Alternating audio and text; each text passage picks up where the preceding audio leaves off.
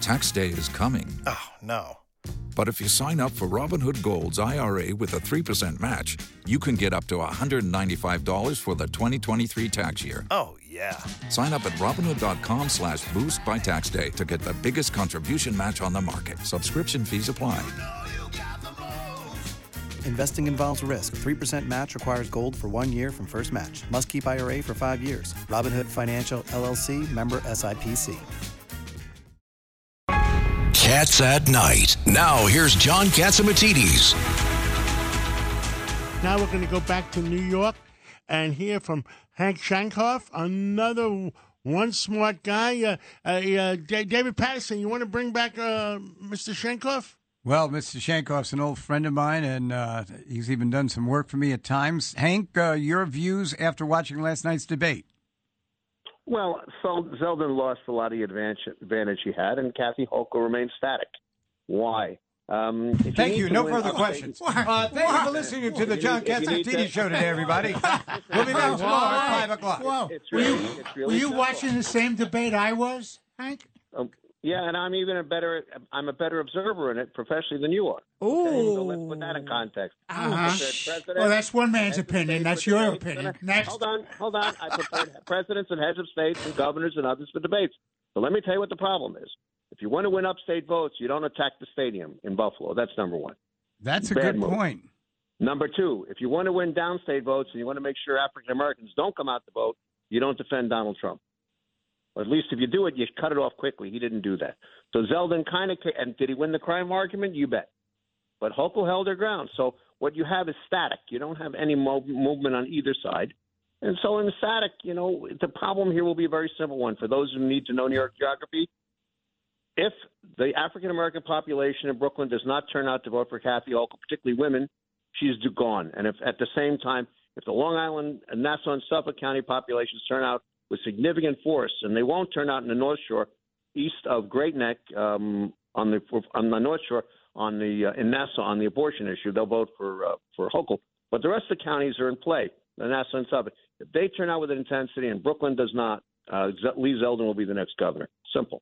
Wow. So you think, Hank Sheinkopf, you think Lee Zeldin has a chance, but if he does win, you think it'll be close? Lee Zeldin has a chance, unquestionably. I said it if you check the Hamodia newspaper. I said this 6-7 months ago. And if you look at clips and where I was quoted, I said the issues will be crime and chaos, not abortion. I said it on your show, as a matter of fact, some months back. Yep. Hey, this is Pete King. First of all, it's always great talking with you.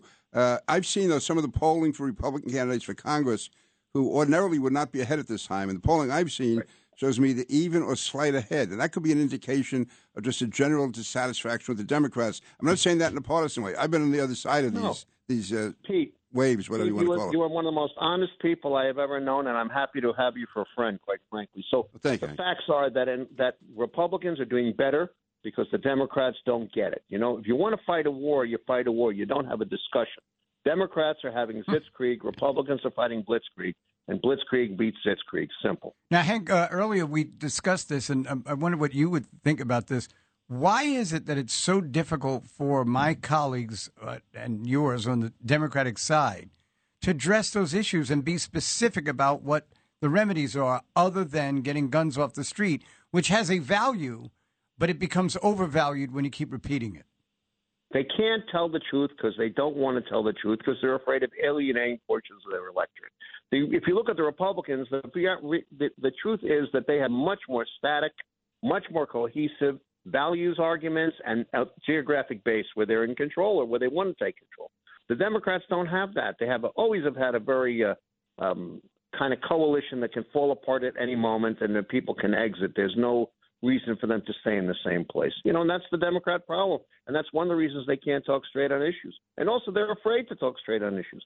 God forbid they should tell the truth. And that issue, Hank, in a lot of ways is a canard because the people most victimized are anti-crime and they do want assistance from the police. The blacks want it. The Hispanics want it. The Asians want it. That's almost 50%.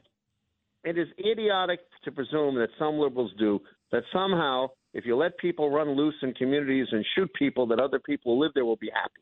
You know, if you did it on 79th Street and Fifth Avenue, they'd be howling. If you're doing it in East New York, the only people howling are the people who live in East New York and the newspaper columns.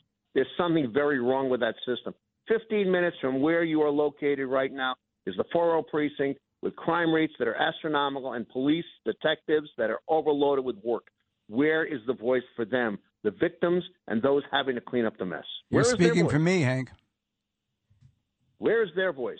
That's why Lee Zeldin's in play here. Oh, and Hank Sheinkopf, one last question. Melissa DeRosa, she was on before, and she was talking about her friend, 44 years old, just standing on the corner. What did she say? On the Upper East Side? 21st Street. Got randomly... 31st Street, 31st. Broadway or something? And got randomly punched in the street. I think it's the randomness of the crimes that are really scaring people to their core. I mean, New York City's always had crime, but I don't think we've ever seen so many random attacks. And I think that's... Yeah, what do you think?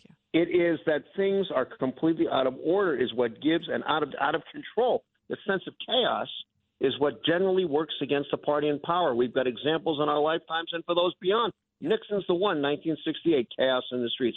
Carter, chaos, Reagan wins. Chaos in the economy, Clinton wins. Whenever you have chaotic settings, guess what? The other guy wins. Simple.